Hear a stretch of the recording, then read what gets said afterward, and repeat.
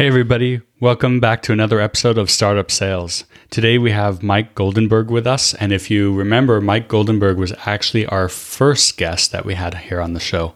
And so I'm really excited to have him back, and we're going to be talking about a topic today that everybody needs, is how to get sales in today's market. With everything going on with the coronavirus, how do you work around the tough times, and how do you still get sales? Because there are still people buying, there still is business happening. And so how do you get that business? And so we're going to dive into that. And if you have some specific cases or you need help, we've opened up office hours at Startup Sales. So you could head over to our website called startupsales.io. That's startupsales.io.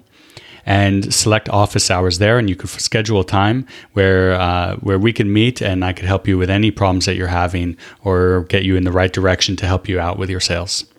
Let's get to today's episode with Mike Goldenberg. Startup Sales is a podcast about what it's really like to get a business off the ground. We talk with founders, CEOs, and sales VPs from the high-tech market. You'll learn how to build and scale a sales team. You'll also hear about the growth challenges and tough decisions from others who have had both successes and failures. And now, your host of the Startup Sales Podcast, Adam Springer.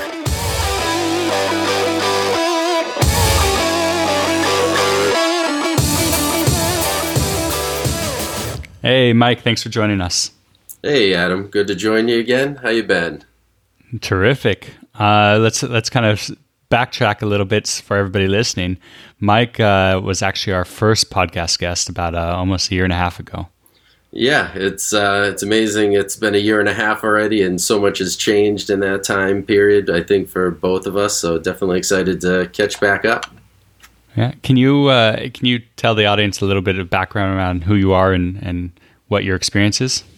Yeah, so, I guess I consider myself somewhat of a salty old sales dog at this point. I've been selling, I feel like, for most of my life, but over the last, 10 plus years, specifically in the SaaS startup space, spent a lot of time at a company called LogMeIn, kind of working my way up from the bottom until I, worked up into a director level role. But then wanted to get back to, some earlier stage stuff, and then worked for the last 4 years at a company called MineralTree, which is in the API automation and business payments processing. And then over the last year or so, year and a half, I've been at a sales and marketing company called Alice that focuses on, bringing personal back to business through gifting. Interesting. And who's your target market there? Yeah, so our ICP is really focused on larger enterprises, mostly also in the software technology space. Anyone who has large, valuable customers where relationships matter, that's really where we focus. And with, in particular, marketers as well as sales, it kind of crosses the lines. Interesting. All right, so I want to take a different approach today and kind of focus on a different topic. Yeah. I think the first time you came on, we were speaking about what to look for in a sales hire and some things around there. But today, given the coronavirus and the lockdown that everybody is becoming in, if they're not already, it's affecting a lot of businesses and how we sell. What have you seen while selling to these enterprises and to the sales teams and marketing teams? Yeah, so what we've seen, very quickly in terms of the changes in the market is really, you're seeing in different industries and different company sizes, you can get a better sense of kind of a little bit of the haves and have-nots right now. A lot of the larger enterprises who are more well fortified, who have more resources, are kind of doubling down, or especially in our case, because we have a lot of people who are were going to do events and had a lot of leads they were expecting to get out of their events, and now they don't have those events, and so they're looking for other ways to add personalization into their outreach. So we're seeing a lot in terms of that. So those budgets freed up from events can be good for some people because you still have goals, you still have things you got to get to. Certainly for the smaller companies who may not have as many resources, you're seeing them kind of like just reevaluate their entire spend right now. They're kind of just pulling in the reins, saying like, okay, what do we need? What do we not need? How do we set ourselves up, to make sure that we're successful? Because I think the impact that it's having more than anything is the lack of like knowing when this thing is going to end is just creating a lot of insecurity. So everyone's trying to fortify themselves as best as possible.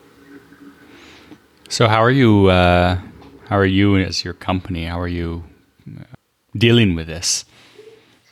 Yeah, so first and foremost, and it's been good to see this on LinkedIn from other sales leaders, right, is people really understanding that this is a unique and different situation that touches people on a more human level than I think a lot of other things or other kind of slowdowns in the economy. And so I think first and foremost, you're trying to lead with empathy. But really, it's almost like understanding that the landscape has changed. And so any conversation you had going on, 3 weeks ago, a month ago, it's almost a moot point in many cases because their whole world has likely changed in some shape or form. So I think a lot of it is trying to re-qualify and just understand how each person in industry is handling it. Because as an obvious example, like the Toasts of the world in the restaurant industry, companies like that, like it's having obviously a outsized impact on those versus, of course, like a Zoom conference who's, doing gangbusters right now because they're well positioned for digital. And that's the other thing is like you're seeing people who are well positioned for remote workforces are probably doing better. Interesting. So try like a good tip would be try to see how your company and your product works for digitizing the solution and kind of focus along that.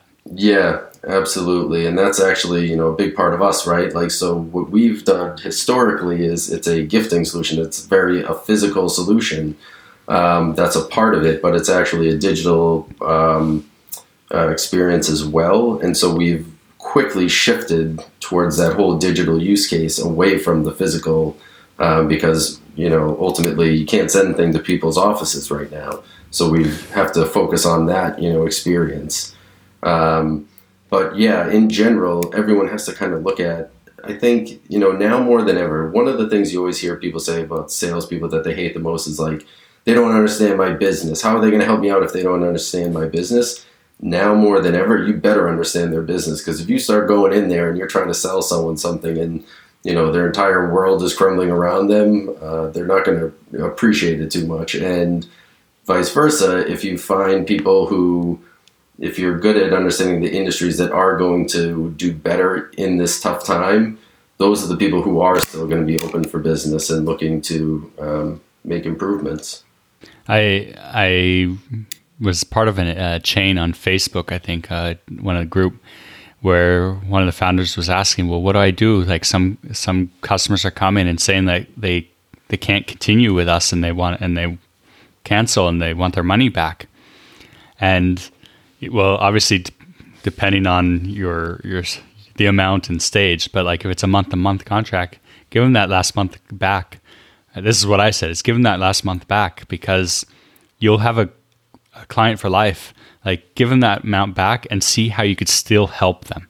And because if you could keep helping them, you're going to have a client that will, after this all passes over, is going to remember how you took care of them and how you were there for them and not just for the money.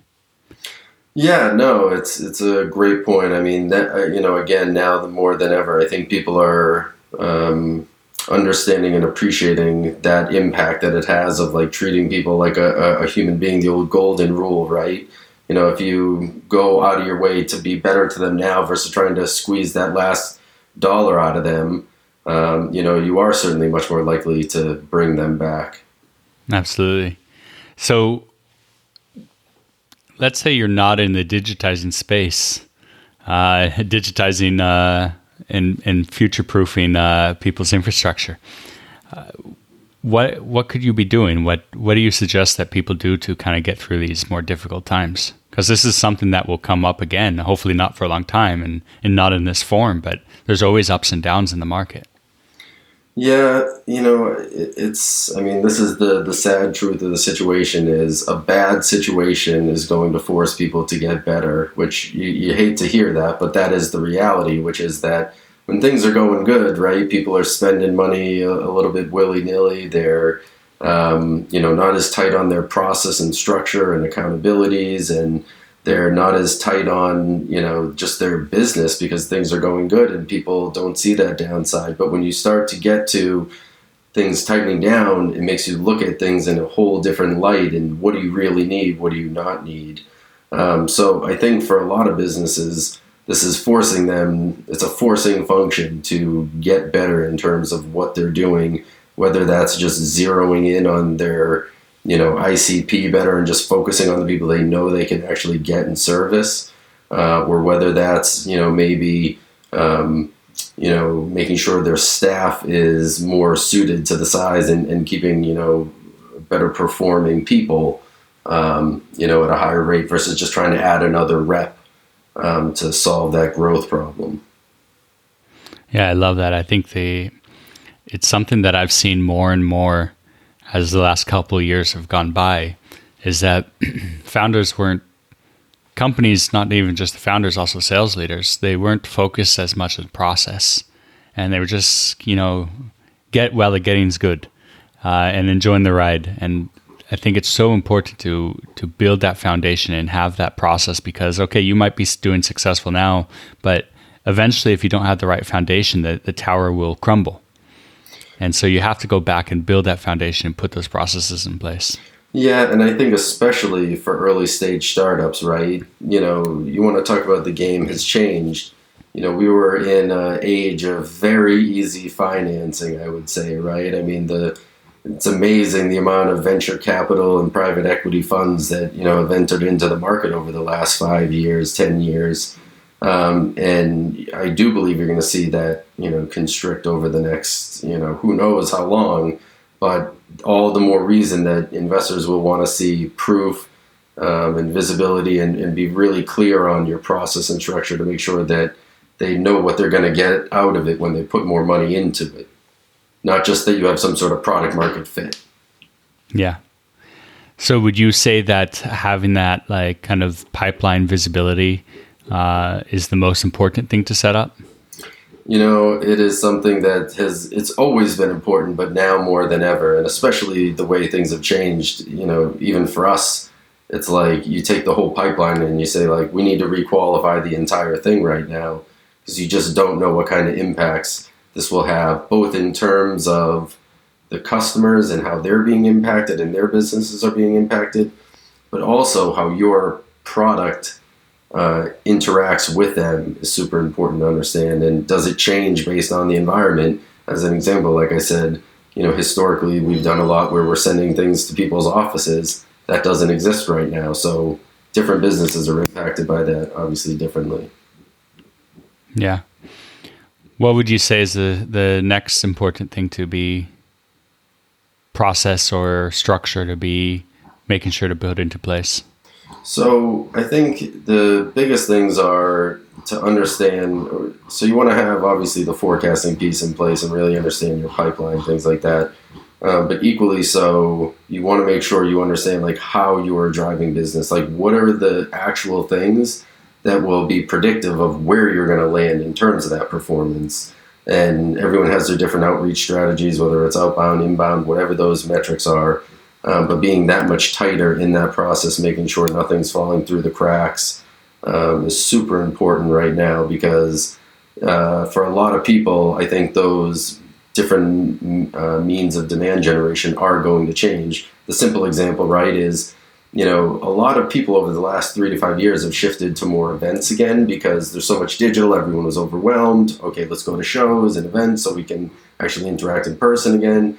Now that's fundamentally changed. People need to figure out where are you actually going to get that demand, where are those leads coming from in this changing environment. So being especially focused on that process is super important, but it's not just the process. It's like, what are you putting into the process? What are you going to do to make adjustments to the current state? Absolutely. I just listened to the speech that the CEO of Marriott gave to all of his employees. And one of the things that was really shocking, I mean, there's a lot of things that were shocking. It's a terrific speech. If you haven't seen it, really recommend it. But he said that they've stopped all ad budget for PPC and those kind of ads. And so and it made me think that's also probably the same for all hotels and a lot of airlines and a lot of all these other tourism industries just completely cut off their ad budget. And you have to expand and go, like you said, go find other avenues. Yeah, I think the interesting kind of scary thing is how long can this last, right? How long is Marriott going to actually not be advertising? That's the thing that makes this so hard, is there's just no clear end in sight. But obviously for Marriott's purposes, that can't continue. And again, I think that goes back to your point, is how you treat people in tough times is going to come back, both in good and bad, as things do clear up, which, and eventually they will. I think this is why a lot of companies like Adobe and other companies are offering their services for free for 2 months or 3 months. Yep. And I think it's really smart because, first of all, you get a lot of people to come in and start using your product. And then you have their names and their emails as a database. But then you're also providing stuff, you're providing value. You're not just putting an ad out there and hoping that they'll buy. Yeah, I mean, it's an interesting dynamic that's going on right now, because everyone's trying to figure out how do you balance this message of, still trying to sell people and help them, and how do you be creative without being opportunistic and seeming like you're trying to take advantage of the situation. But yeah, I mean, I think I've seen a lot of companies offering a free month or two of things, which is basically a freemium model in some ways. But I think, certainly products in particular where, again, they can help people that really need help right now. I think there's an even bigger outsized benefit there for them. And, in rough times, you got to be more creative, right? If you know that your typical advertising or things you're trying to do to get people are not going to work, how do you still engage them? And so, I certainly applaud them. And they're actually one of our best customers. And, they have a real appreciation for the personal experience and customer experience. And so I think it's, very in line with their brand. And again, I think the brands that do care about people and find ways to show that will certainly be the ones rewarded in the long run. What new or innovative ways have you seen companies start to keep on top of mind? So it's interesting because a lot of people are trying to, and rightfully so, I think the best companies, what they're doing is focusing on their brand and not their product. And the brand is getting out there and just trying to be as helpful as you can in any way you can right now. And I think I've seen it in so many different ways. I've seen it in, people who have small breweries or small a limoncello producer making hand sanitizers now. You see companies like in Adobe offering products for free. You see it in a lot of different ways that people are trying to figure out, different things, hand wash challenges, whatever it may be to bring light to kind of what's going on. Because I just don't think I think it's super hard right now to pitch a product. I mean, it's crazy when I get emails and things like that still, and marketing messaging, nothing's going on. I'm just sitting there thinking, how oblivious are you? Who is this? I mean, this can't possibly be working for anyone. But I don't know. I guess it depends on what you're selling, and at the end of the day, business must go on. So, I do believe very much business must go on. I actually think the sales team has a huge part of that, to be honest with you, because if we're calling people or we're interacting with people and we're all doom and gloom, then they're not going to be too enthusiastic either. It's almost on the salespeople, not in a, some sort of way we don't appreciate what's going on, but to your point, to try and keep things going on, because for people to sit and wallow isn't going to do anything. Certainly, there's the obviously the health impacts of what's going on, but also, right, there's the huge economic impacts that are going on. And so it's almost, our duty in some way to make sure that we're driving things on and not just, everyone, balling up and crying. Yeah, if you're going to go down, you might as well go down fighting. Exactly. If the economy is dropping, then I'm going to go down fighting. I'm going to keep trying and trying and trying. Exactly. Good. I was just thinking as you were saying that, some like different unique ways. It's like companies could really start offering like online workshops, like through Zoom and stuff. Invite your clients, invite your prospect lists, and get some workshops together around like your industry and help people.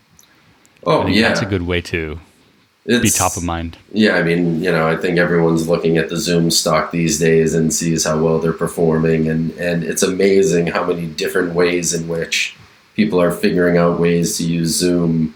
Everything from cycling classes to, like you said, things like happy hours internally, to providing different kind of webinars, classes, how to work better from home, whatever it may be. It's been great to see the creativity that people have had, in this circumstance.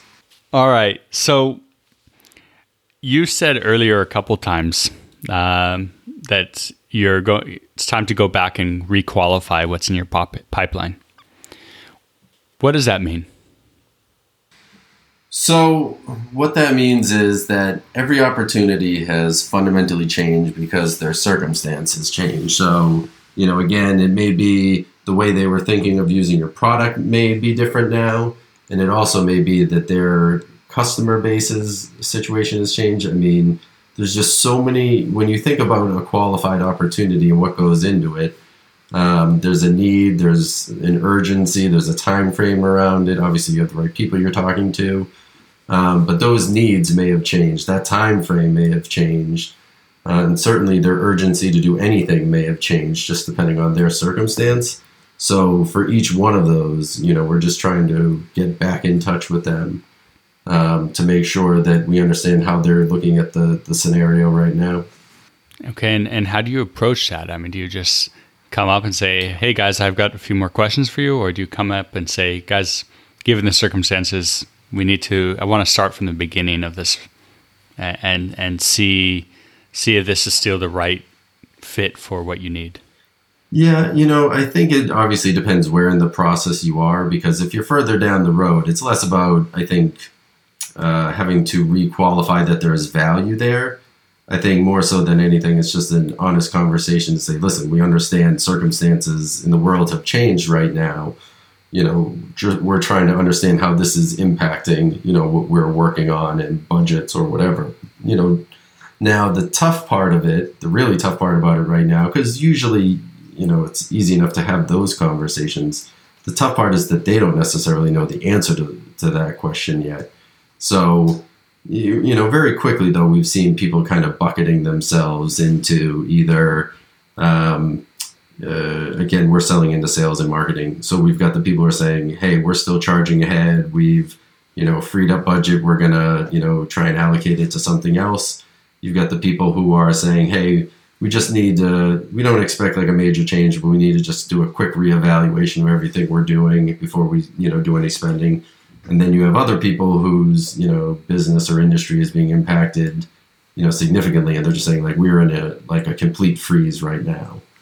And again, a lot of people in the restaurant industries in particular are being impacted by this. But as you see things go into even more significant shutdowns, I think even more of these industries will be impacted that are non-essential.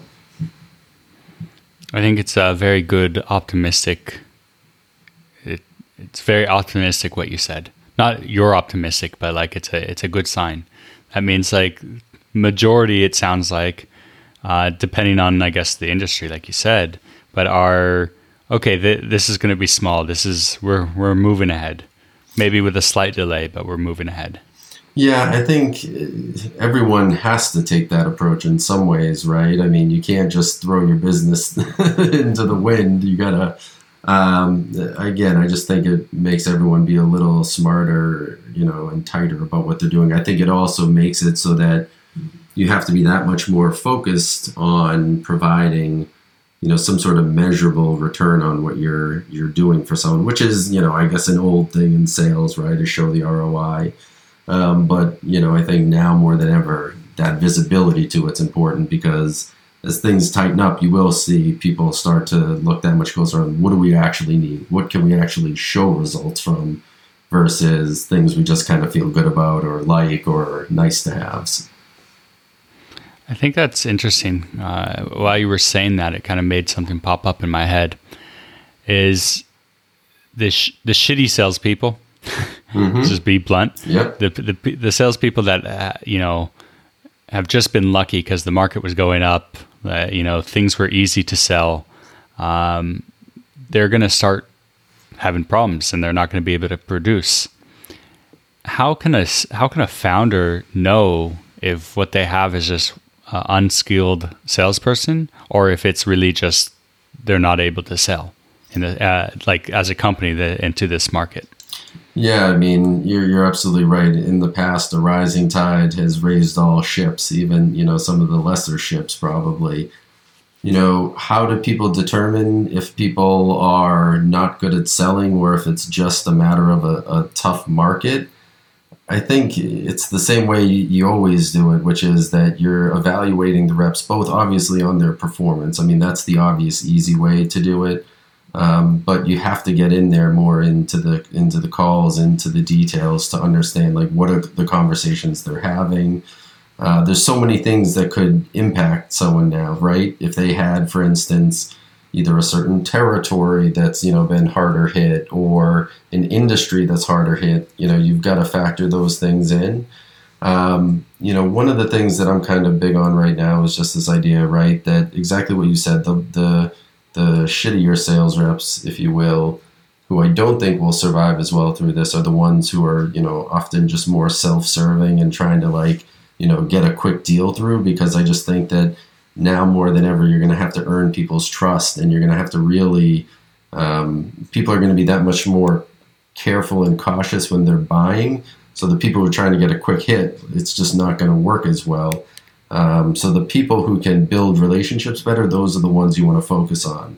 Now, if you want to talk about kind of more specific things that you look for, especially in this time, you want to look, and if you have like a tool to help you with this, it obviously helps, but like a Gong or Chorus or something like that, but to see the conversations in terms of, what is that ratio of questions that people are asking, how well are they listening, and kind of that balance of the call of talking versus listening, and how patient are they, as someone's explaining something, are they jumping the gun and things like that. Obviously, you're always going to look at the numbers, op creation, close won deals, conversion rates, things like that, but now you're trying to find out who are the people who are going to be able to build relationships, because I think now more than ever that's going to matter.